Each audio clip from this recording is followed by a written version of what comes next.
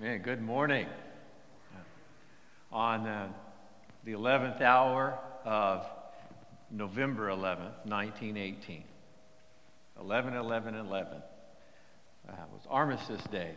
That was the day to end the war, to end all wars. World War I. We allowed it or kept the name Armistice Day until after World War II. And then in 1947, this day became known as Veterans Day. And that's the day that we take time to honor all of those that have served to protect the liberties and the freedoms that this country is afforded. And we owe them a debt of gratitude, don't you agree? I would like all those that have served in the military, would you just stand? Let's give them a hand.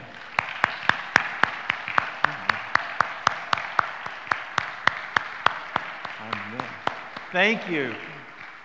Thank you for your service. Thank you for defending the freedoms that we have. It's one of those freedoms. Well, there's a lot of freedoms that those that have fought in wars to preserve our way of life, our freedom of speech, our freedom of worship. One of the freedoms is a freedom to have a free election. Isn't that great? Don't you love that? A free election by people is one of the greatest freedoms that you can have. Americans get to choose who will serve as our leaders. You have to, let me stop there for a moment. There are a lot of countries around the world that have leaders that are not chosen by the people. Then there are countries that have leaders that pretend like they're chosen by the people. There's very few countries like this that we actually get to choose our leaders. It's important. It's important to freedom. We have the freedom of speech. We have a freedom of religion. And we have the freedom of democracy to vote in those that we want. You say, well, are you a political person? I'm really not. I'll probably get more political today than you'll ever hear me, ever. Because I just realized that the midterms are over, sort of. And changes are coming, and there's not as many changes as what some desired, and yet, and then there's more changes than some anticipated, and it is an amazing thing. But the one thing that is true is democracy has prevailed, that people went out and voted, and their voice was heard, and you have to celebrate that. Amen? I know many have been praying for a change, and that's good. But the truth is, change in American politics is a constant, because leaders come and leaders go. And some are voted out because we just don't like them. Some are voted in because we think we like them, and then we decide we don't like them. Some are voted out because we put term limits on them and we get them out. That's the way America is designed.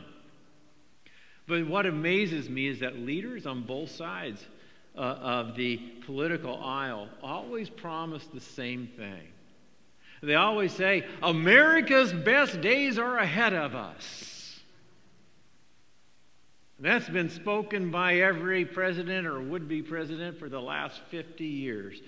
America's best days are ahead of us. And I'm not going to disagree with that. But I'm going to say that here's where my concern lies. And you say, okay, are you going to be a Republican or a Democrat? I'm neither one. I'm a Christian. My concern in politics and politicians, they look at the success of this nation and they lavish praise on their own merits and on our own success, and we never give credit to God. We can't, we mustn't look to men for our future. We have to look to God. Any blessings that this nation has occurred, it's not through men. It's been the blessing of God. And it doesn't matter what label a person has behind their name. It is the blessings of God that has elevated this nation, and it's the blessings of God that will sustain this nation. And it has never been through politicians. It's always been through men and women that have found time to get on their knees and begin to pray, because the Bible says righteousness exalts a nation, but sin is a reproach to any people. And here is my concern today, is that this cycle that we have seen, it's very telling about the heart of our country. The heart. See, true change begins in the heart. True change. A person never really changes until they have a change of heart. Or you may try to change on the outside, and you may fool some people. You may even fool yourself for a time. But until the heart is transformed, you are still the same person.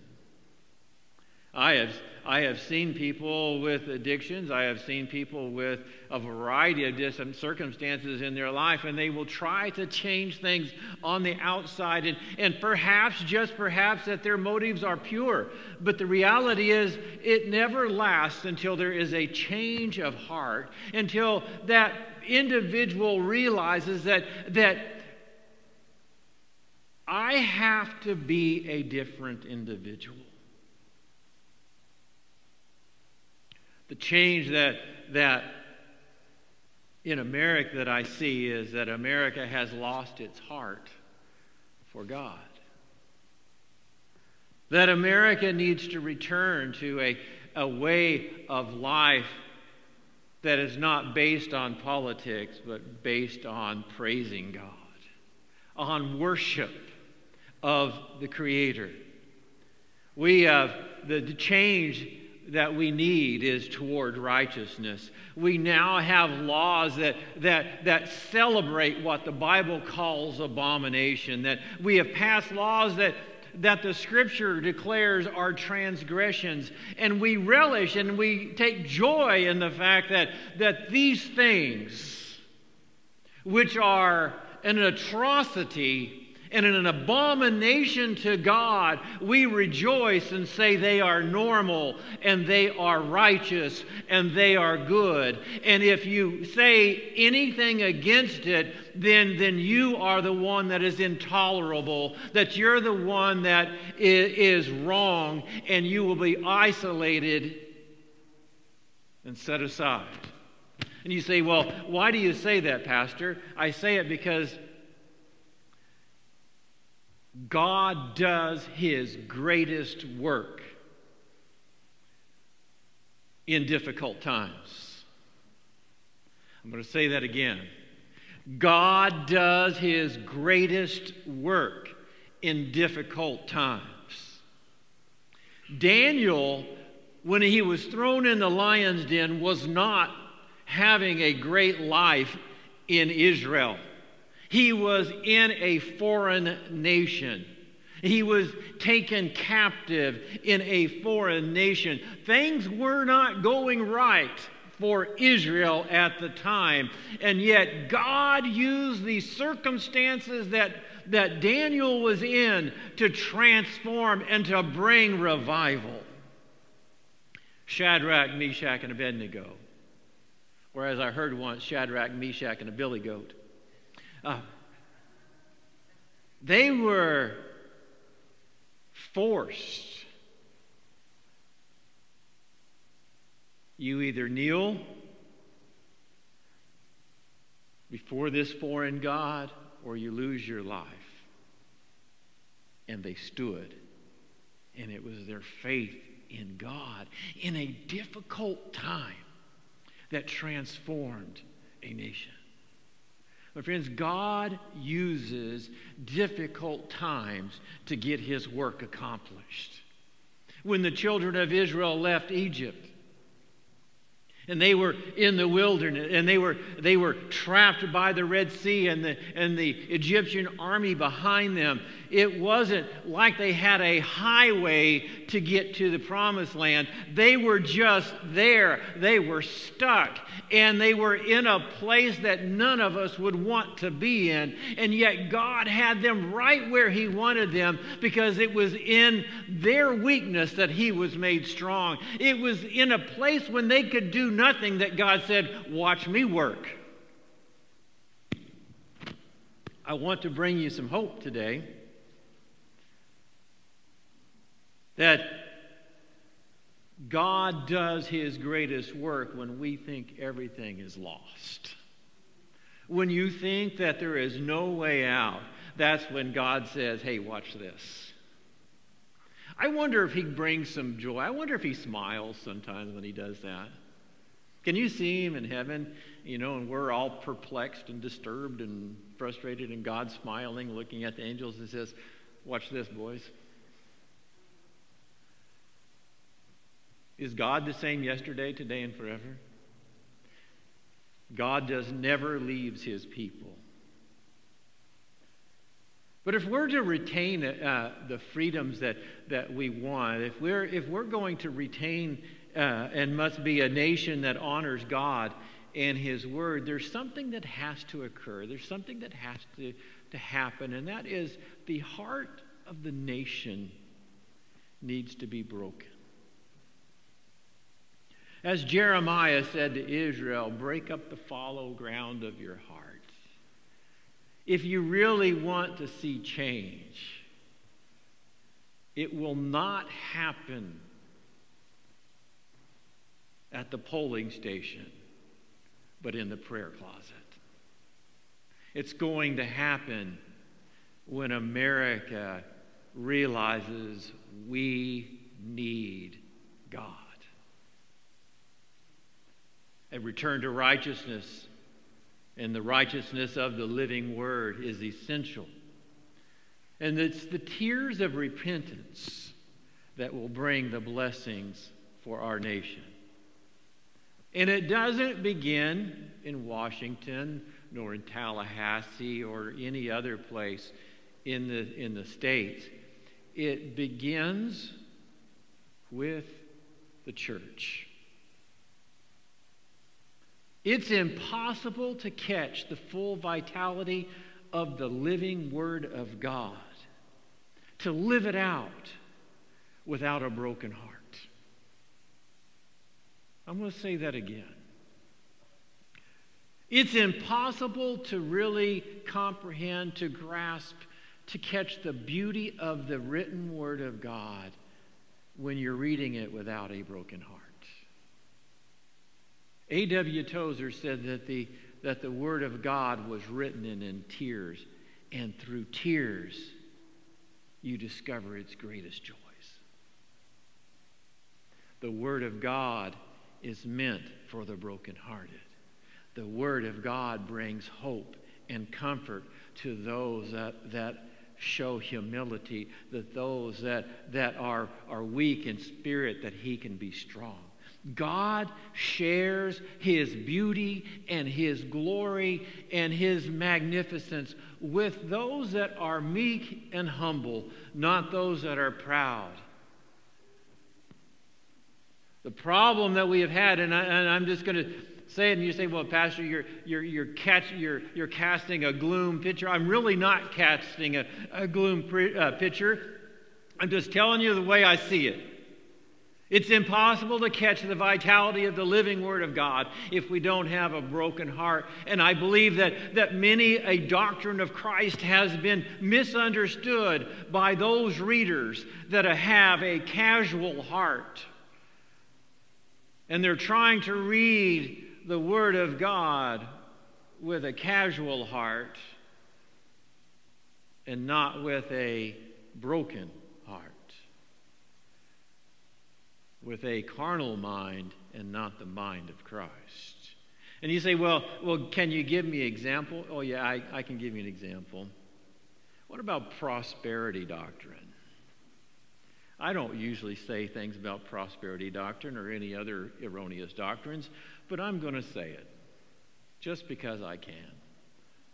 There's nothing in Scripture that says that if you serve God, you're going to be blessed and amazed.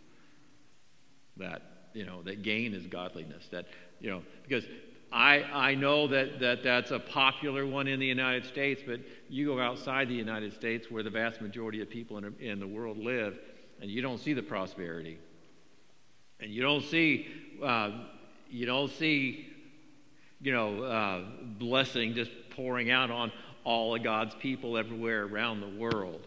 We live in a great country, and we need to be thankful for that. But the reality is the blessings of this life don't come because of your righteousness or your dedication to God. They come because of the blessings of the Lord. And God has just as many or more people that have sacrificed and have given their lives for the cause of Christ than He has those that He has blessed.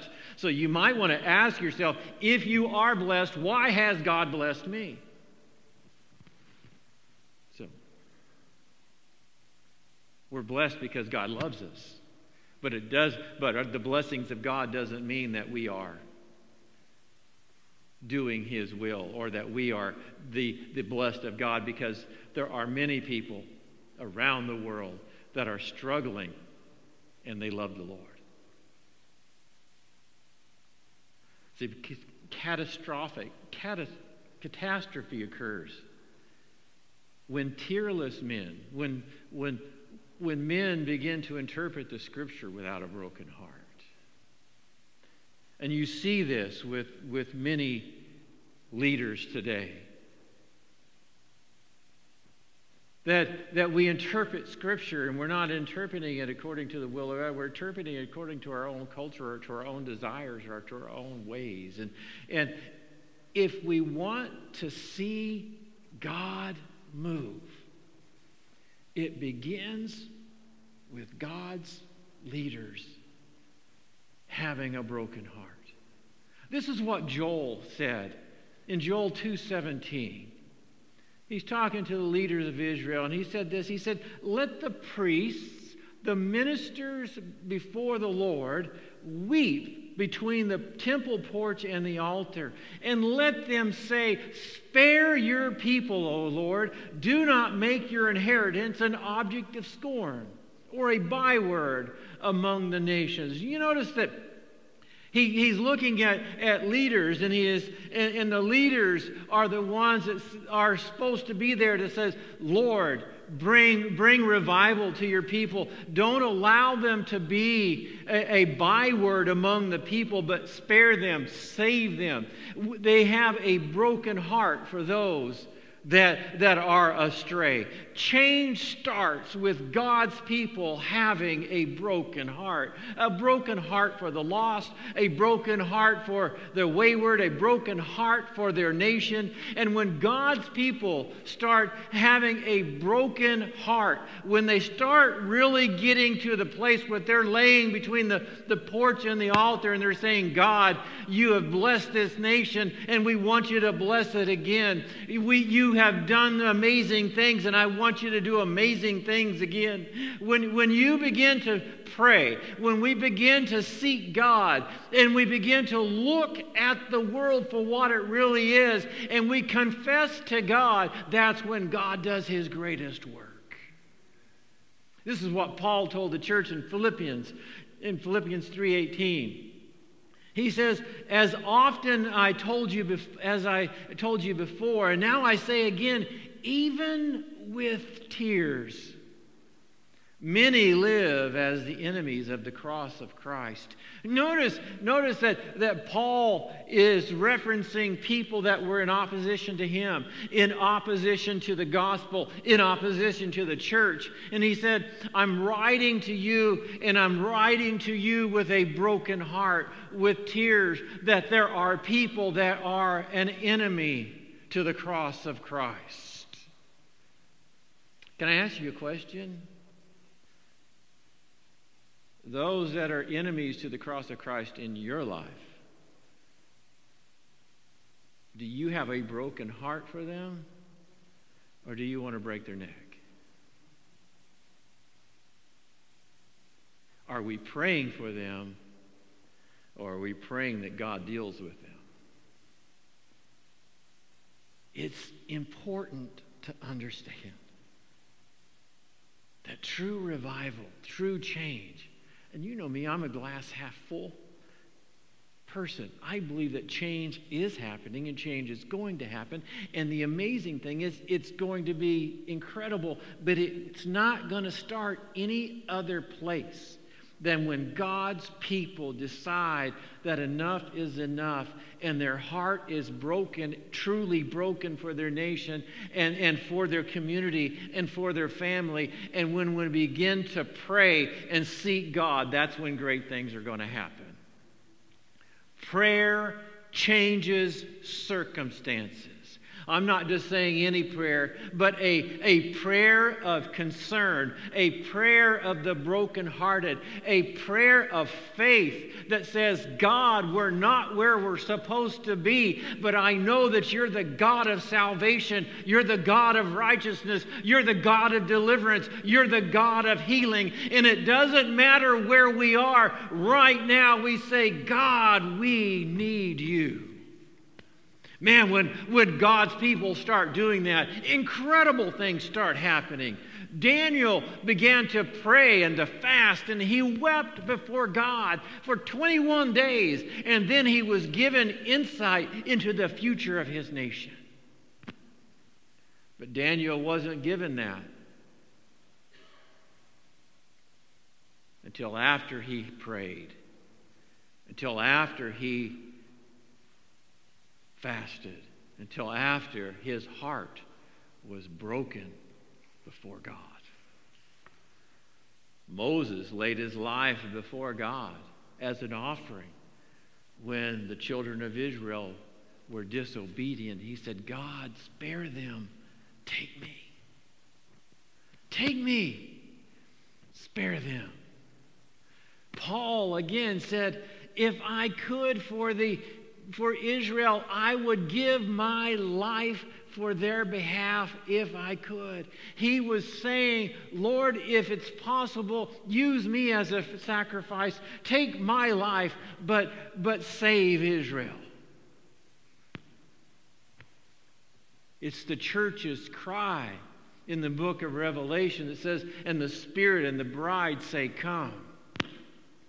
It's when God's people begin to weep and to look at the circumstances around them, and you realize that you need a Savior, that we need God. And when we begin to petition God with tears, that's when He is moved with compassion. Christian leaders that have brought change, that have charted the course of nations, that have brought revival, have all been men and women of prayerful conviction. There's never been a revival that first didn't have a group of men and women that were brokenhearted. Daniel's convictions stayed the lion's hunger.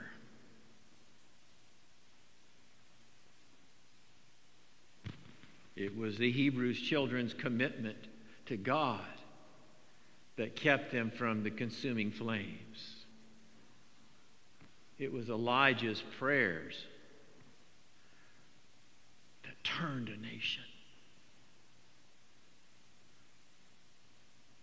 And yet the book of James says Elijah was a man just like us. I don't know about you, but sometimes when I read the Bible, I kind of read it like a comic book in the sense that they're all superheroes. But the reality is, when you really look at the men and women that God used, they were just plain, ordinary people with an extraordinary passion for God and His people. There was nothing supernatural about Noah, except he loved God and loved his family.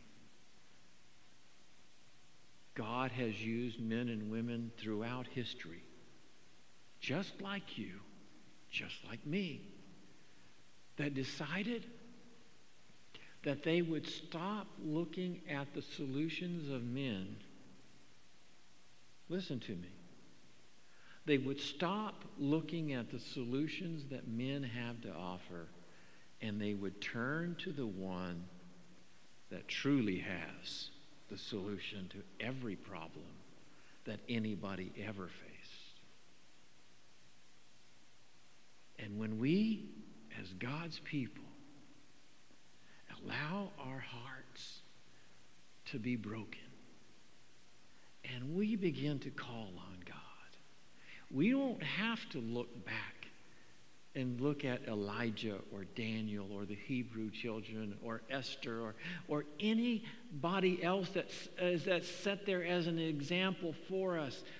But when we begin to intercede for a nation, when we begin to intercede for our family, when we begin to intercede with a broken heart, because we're genuinely concerned about the souls of men,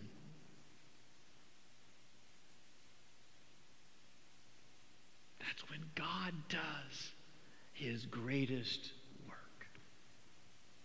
God's calling us. It's time. It's time for God's people to trust in God, to trust in His Word, to not look to those that are promising a better future and a better tomorrow. I do believe that in a better future. I do believe in a better tomorrow. But I also believe with all my heart that any blessing and prosperity will come from Almighty God. And if we want to see change in our own lives, if we want to see change in our families, if we want to see change in our state, if we want to see change in our nation, if we want to see change in the world, it always begins when God's people lay before the Lord and say, Lord, you see the need, spare your people. I'm going to ask our praise team to come back. If they would. And I want to put a challenge to you today.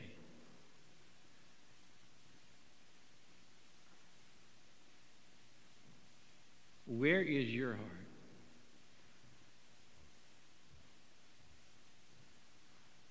What are you looking to or looking for?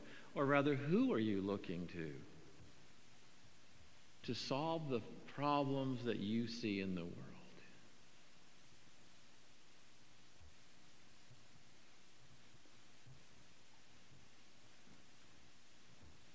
Because to be honest, it's not going to come from the blue side, and it's not going to come from the red side. It's going to come through righteousness, and righteousness comes through the blood of Christ. That's the beginning, and that's the end. It's all about Christ. And we the recipients of the blessings of God. And the Bible tells us, if my people which are called by my name will humble themselves and pray and seek my face and turn from their wicked ways, then I will hear from heaven. Not might hear, not could hear, not on a good day hear, but I shall hear from heaven, and I will heal their land. Would you stand with me?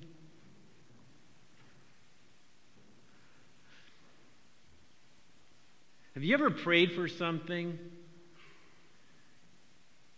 and as you started praying for it, then God answered, you didn't like the answer? You ever prayed for something that like, oh man, I really need this? And I know I was praying once that I really needed a car. And I told you the story of the $49 car. In my mind, I was not anticipating that I would have to get up in the middle of the night and go outrun a bunch of teenagers to get into a car so I could get it for $49. In my mind, I just thought God would just give me a car. You know, a really nice one. But in God's plan, He answered it. But it required me to do my part.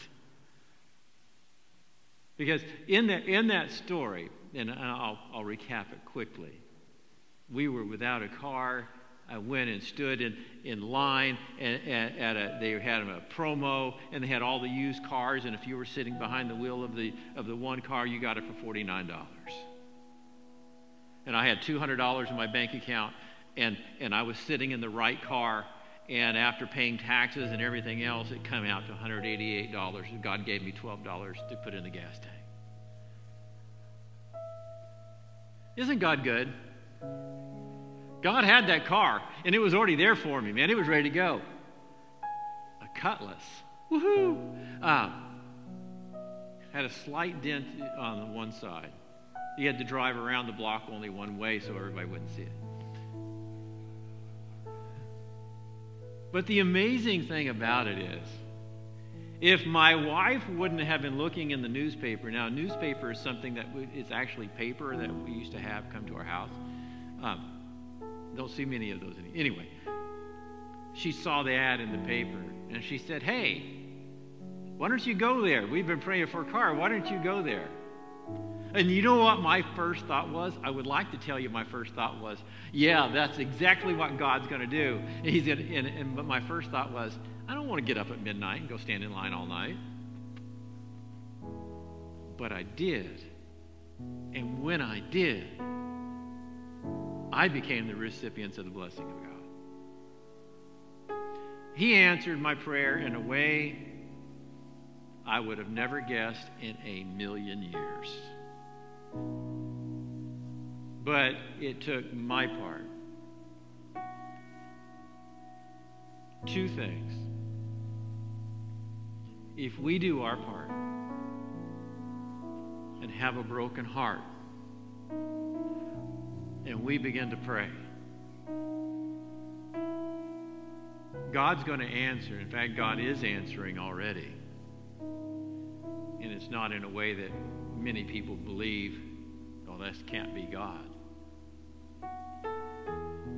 If when we pray and we do our part, that's going to give God opportunity to do His.